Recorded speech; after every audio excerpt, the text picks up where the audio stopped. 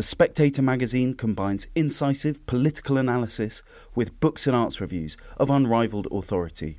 Subscribe today for just £12 and receive a 12-week subscription in print and online, plus a £20 Amazon gift voucher, absolutely free.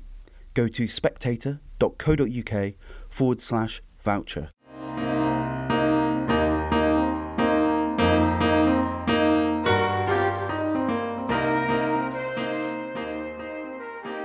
Hello, I'm Sam Holmes and welcome to Spectator Out Loud. Every week, a few of our favourite writers read their pieces from the latest issue.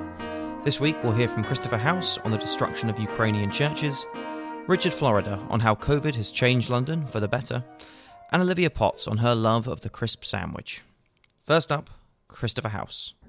Unholy War. The destruction of Ukraine's churches. One small deadly incident in the Ukrainian war proved memorable because it involved the ordinary things of life. A mother and two children trying to leave the town of Irpin on foot on the 6th of March died from Russian shelling. Their suitcases fell beside them, and miserably a pet dog carrier. They lay on an ordinary road that could be in Surrey, on the steps of a memorial to Soviet dead from the Second World War. That spot is opposite a little row of bells under a tiled roof in the grounds of the Ukrainian Orthodox Church of St. George. A neat hoarding was visible in 2015 on the building next to the modest unfinished church, showing what it would look like when the 5 domes were roofed and gilded. Footage of the explosion that killed the family shows the completed domes gleaming in the sunshine, the building behind the hoarding still intact, and the conifers in its garden not yet turned into spent matches. The windows of St. George's were soon smashed, and its parish centre was destroyed. The bombardment of the town continued for days. The destruction of churches in Ukraine matters. Russia's disgusting strategy of pounding cities with artillery is intended to make inhabitants' lives unbearable, and part of that life is the familiar surroundings of streets and old places of worship. In the first month of the war, the Ukrainian Ministry of Culture listed 59 religious sites badly damaged, most of them Orthodox churches, but some evangelical churches and synagogues too. At Mariupol, for example, the Church of the Archangel Michael, overlooking the Sea of Azov, was reported to be severely damaged. And here we come to a difficulty. Mariupol has been devastated, but it has been hard to get news or pictures out. One English charity worker with good contacts in Ukraine told me, having presented himself as the defender of Christians as part of his public persona in Russia, it would not be good PR for Putin if pictures of a church destroyed by Russian missiles went global. But 2 journalists working for the Associated Press stayed on in besieged Mariupol, and a photograph by one of them, Evgeny Maloletka, has been widely seen. It shows the shell of a traditional Orthodox church amid the ruin of modern buildings. A Ukrainian soldier takes a picture of it with his mobile. Its dome is reduced to a broken birdcage of ribs. Icons of its holy saints stand each side of its blasted doors. Mariupol was founded by Greek-speaking people deported from Crimea in 1779. Its name derived from Mary, the Theotokos, the God-bearer, whose image is the Hodegetria, the one who points out the way. The icon came with the uprooted people, but as in most parts of Ukraine, Under Soviet rule before the Second World War, Stalin's atheist 5-year plan of 1932 to 1937 had its effect. Virtually no church was left open in Mariupol by 1940. The Mariupol theatre, where 300 are estimated to have died on 16th of March in a Russian strike, was built in a traditional style in 1960, where the Church of St. Mary Magdalene had stood before it was deliberately demolished in the 1930s. Remains of the church, excavated in 2018, were on show at the theatre. From the first days of this year's war, the ancient churches of Ukraine knew what to fear. Shelling on the 2nd of March damaged the Orthodox Cathedral of the Dormition in the centre of Kharkiv, Ukraine's second city. Television viewers saw shattered windows and holy icons blown from their stands and smashed on the ground. It was the day after missiles devastated Freedom Square in the city, blasting through public buildings, the Opera House and the concert hall there. It was a taste of worse to come. Freedom Square had been a culturally soft European spot in the city centre, with a park and a zoo, coffee shops, a McDonald's and an Irish pub.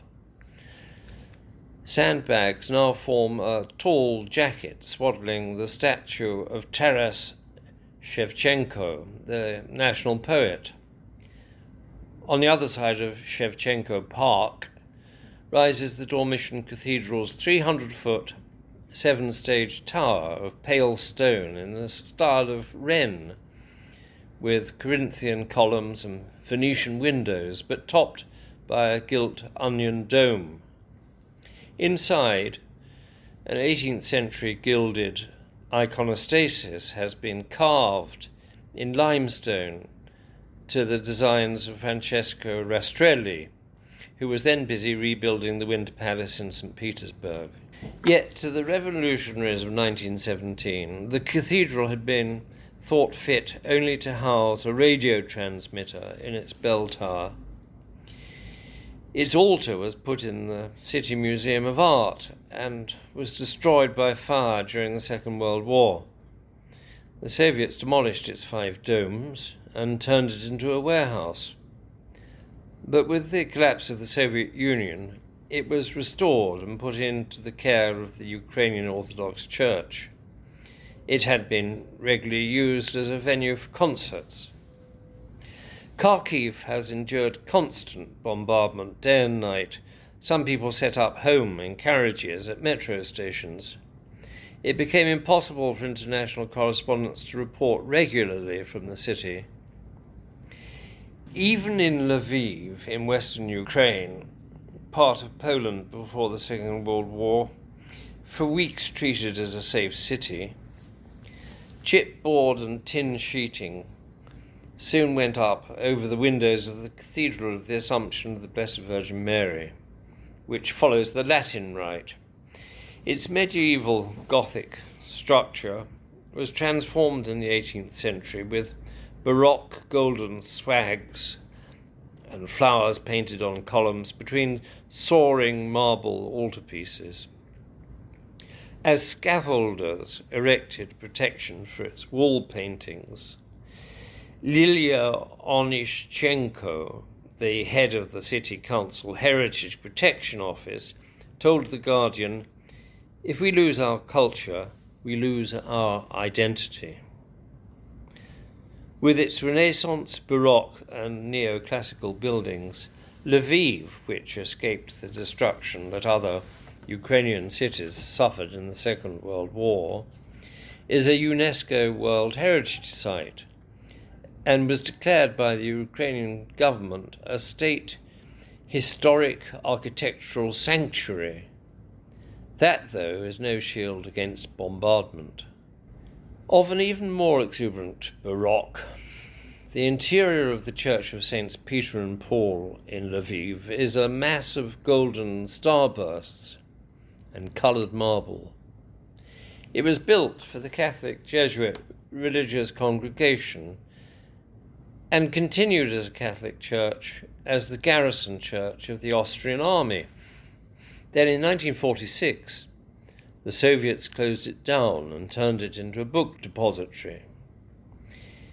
It reopened as a church in 2011 in the care of the Greek Rite Catholic Church, with restoration continuing. In March, the mannered life-size figures of saints around its high altar were tied up in padded wrappings against bomb blasts, looking like some sort of modern art installation. The church saw a succession of military funerals. Then, on the 18th of March, cruise missiles hit an aircraft repair facility next to Lviv airport. It was too close for comfort. Since then, more explosions have struck the city. While Russia threatens, no cultural treasures in Ukraine are safe. A glorious site in Kiev is the monastery of St. Michael of the Golden Domes. Pale blue walls, domes glinting above the Dnieper. It's half a mile from the president's office. It's been there since the 11th century, pillaged by Mongol invaders, rebuilt and adorned. Then, in 1934, a Soviet kangaroo court of official historians of the Ukrainian Academy of Sciences judged that it did not merit preservation.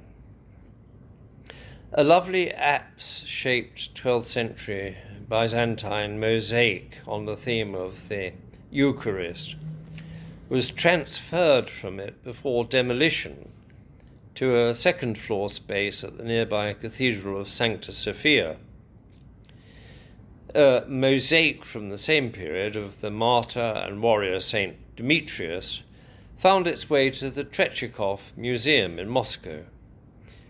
The shell of the monastery was dynamited in 1936. In 1997, the rebuilding of the monastery began. It is now the headquarters of the Orthodox Church of Ukraine, which looks not to the Patriarch of Moscow, but to the Ecumenical Patriarch of Constantinople. Some of the artistic fittings saved from the old monastery have been returned. But today what is at peril is not just churches and artworks.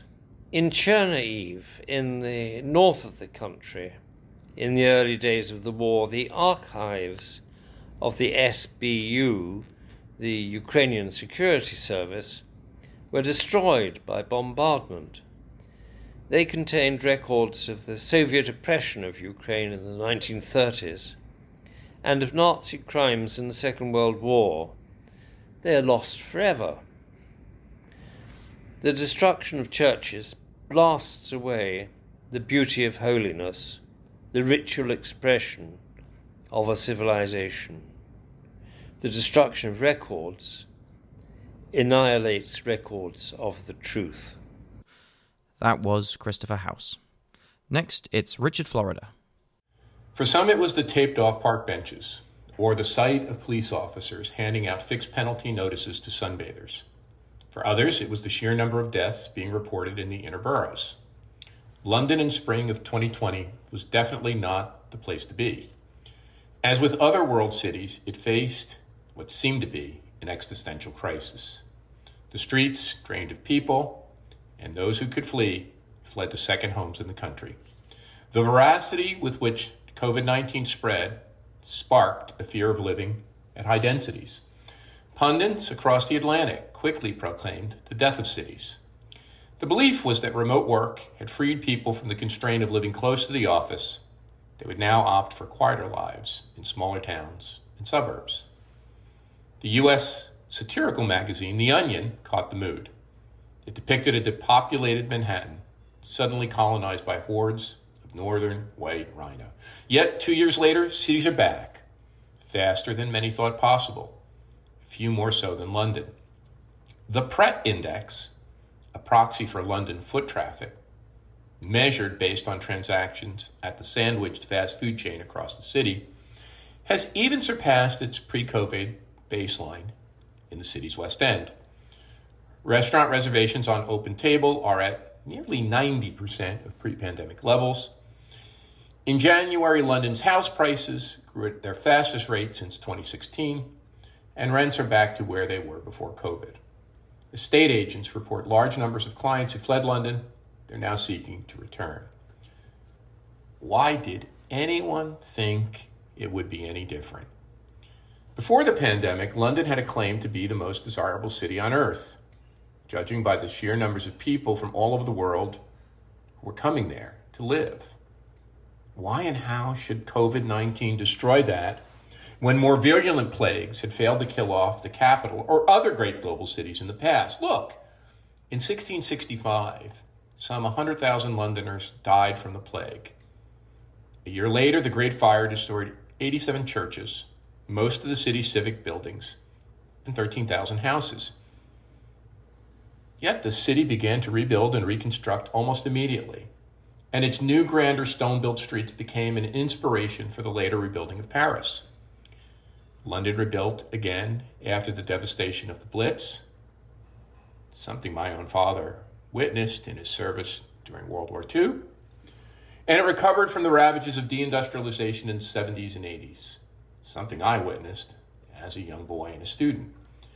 And London rebounded despite the predictions of its eclipse as a global financial center after the 2008 economic crash, something I wrote about in the Atlantic magazine at the time. When many others predicted demise, I predicted a rebirth. The same is true of all great cities. At some point, they have survived the cataclysmic event. Venice, Florence, and Rome suffered outbreaks of plagues during the Middle Ages, which killed as much as half of their population. Yet young people flocked back to those cities to take advantage of the higher wages and greater employment opportunities they offered. Tokyo was devastated by an earthquake in 1923 and by incendiary bombs in World War II in 1945, which killed as many of 100,000 people in one night. Both times the city was back on its feet within a decade. Plagues, pestilence, natural disasters, economic crises don't kill off great cities. They are our most resilient and adaptive of creations. COVID, though, has changed one thing about London. Office occupancy in the business districts of the city remained less than one half of what they were before the pandemic. With remote work expected to take up at least 1 in 5 working days overall, and perhaps as many as 2 in 5 working days for business professionals once the pandemic is over, the commercial heartbeat of the city is going to feel very different. But remember, a city is not reducible to its offices, and offices are only a recent feature of cities. Great cities are adaptive. They remake and reuse their buildings and their built environments as circumstances and economic conditions change. When deindustrialization set in several decades ago, and those factories moved out of London and other great cities to the suburbs or overseas to Asia, the buildings that had once been factories or warehouses and storage facilities became artist lofts and galleries. Later, they became luxury residences, and more recently, they've become the favored offices for high-tech companies. These once forlorn industrial districts were remade as hubs of the growing knowledge, technology, and creative economy. Look, the packing and stacking of workers in vertical office towers is the last vestige of the old industrial age. People commuting from far and wide to go to work in their cubicle farm and have their time tracked by their managers. But it doesn't reflect the realities of the kind of knowledge work or creative work or innovative work being done today, nor the purpose of a modern city, which is not simply a container for working or living, but a vehicle for connecting people and building social and community capital. In place of a monoculture of offices with empty desks in the evening, we're likely to see London, the city, and other districts reborn as more balanced places, with more people living and socializing. I saw this transformation firsthand last summer when I visited New York City as it began to reopen. The Midtown office towers were abandoned. They were darkened. But once 4:30 or 4:45 came around, I saw queues of knowledge workers in professional business attire. They'd come in from the suburbs and other parts of the metropolitan areas, some from the city itself. The same folks who were not in their offices by day were lining up in front of restaurants and cafes and bars. They'd come to Midtown to socialize and reconnect with their peers. You see, we often talk about cities as places to live, work, and play, but they're more than that. They're places to live, work, and play and connect. The growth of urban economies is driven more by connecting people to one another, by this connectivity function, than just by being containers for office work to be done. This is the very essence of a city. The city's connectivity, the connections and collaborations it enables, those are the things, those are the characteristics that spur new ideas, new businesses, new creativity, and whole new industries that ultimately lead to improved productivity, greater wealth, and better living standards. More than 50 years ago in 1958, the great urbanist Jane Jacobs, in her seminal essay, simply titled, "Downtown is for People." Downtown is for people. It's a vehicle not just for work, but for connecting and collaborating. The pandemic accelerated changes already underway in cities. Even before COVID, these urban office districts were adding residences and people, hotels, restaurants, nightlife, and fitness facilities. After 9/11, I was involved in developing the planning for New York City's financial district, and it was remade as a live-work area with many more residences and amenities.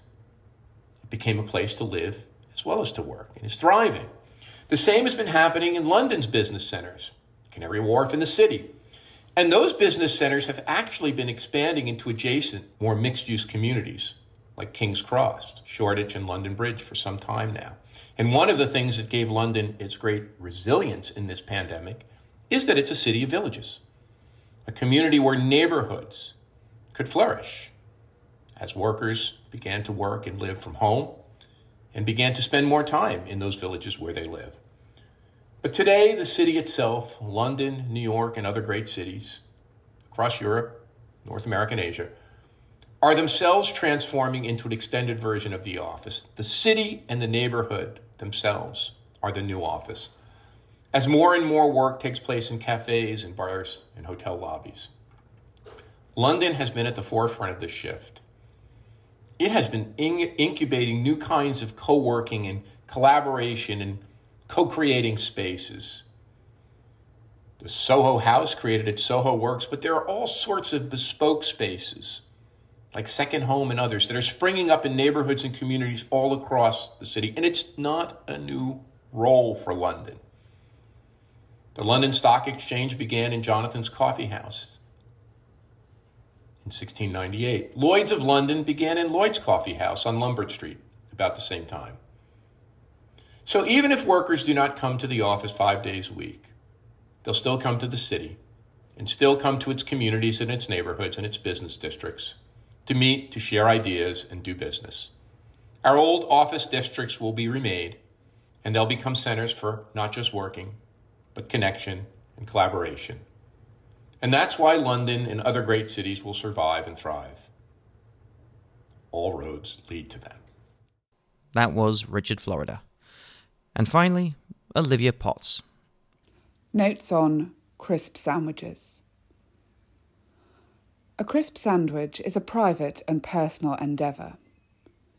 In my experience, and I have considerable experience in this particular area, it is usually eaten alone in the kitchen, often over the sink. It is deliberately unsophisticated, the ultimate fast food. Simple, salty, satisfying. It is a snack that speaks of the person you are, rather than the person you want to be. I firmly believe that no food should be a guilty pleasure, but I'll concede that crisps sandwiched between two heavily buttered slices of bread does not scream nutritional balance. Despite this, or perhaps because of it, a recent poll, admittedly commissioned by Walkers who probably have some potato skin in the game, found that the average UK adult eats 35 crisp sandwiches a year, implying a collective total of over 2 billion, which makes me oddly proud of my country. Purists will tell you that a crisp sandwich should contain only crisps, but for many, crisps are a general-purpose ingredient deployed frequently and liberally to give other sandwiches, cheese and pickle, ham and mustard, chicken salad, crunch. Structural integrity is an important consideration. The bread must be sufficiently robust to contain the crisps once squished and stand up to the vigorous application of a butter knife. But it can't be chewy or you'll lose your crisps the moment you bite into it. Posh bread, ciabatta, sourdough and so on, is a non-starter. Fancy crisps don't work either. They are too thick, too crunchy, too much like hard work. Thick, white sliced bread is the only acceptable choice with classic fried potato crisps. This is no place for a corn snack, thank you very much. A crisp sandwich defies mass production, largely because it must be made to order lest the crisps end up soggy. When in 2010 Asda attempted the impossible, a pre-packaged crisp sandwich, the bread and crisps came separately for self-assembly. It was a prudent decision, but the concept never caught on. Maybe they were just ahead of their time. 2015 to 16 was the golden age of crisp sandwiches. The world's first dedicated crisp sandwich cafe, Simply Crispy, opened in Belfast, offering some 35 varieties which sold out within 2 hours. This was swiftly followed by a Dublin-based pop-up run by cult Irish crisp manufacturers Tayto and by Mr Crisp in Keighley, West Yorkshire. On the other side of the pond, Late Late Bar, an Irish pub in the Lower East Side of New York, introduced a chive brioche roll stuffed with Tayto cheese and onion crisps, Ballymaloe stout relish and ketchup, pickles and cheddar cheese mayo. In the same year, Irish airline Aer Lingus began offering a crisp sandwich on their in-flight menu. Like Asda's, these were make-your-own affairs. Passengers were presented with 2 slices of white bread, a pat of Irish butter, and a packet of Tayto cheese and onion crisps. Despite huge popularity, the option was only available for a brief, blissful 6 months before being discontinued. The crisp sandwich has famous fans in the food world.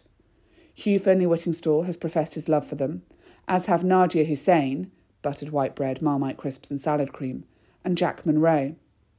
The late, great Amy Winehouse topped hers with sliced banana.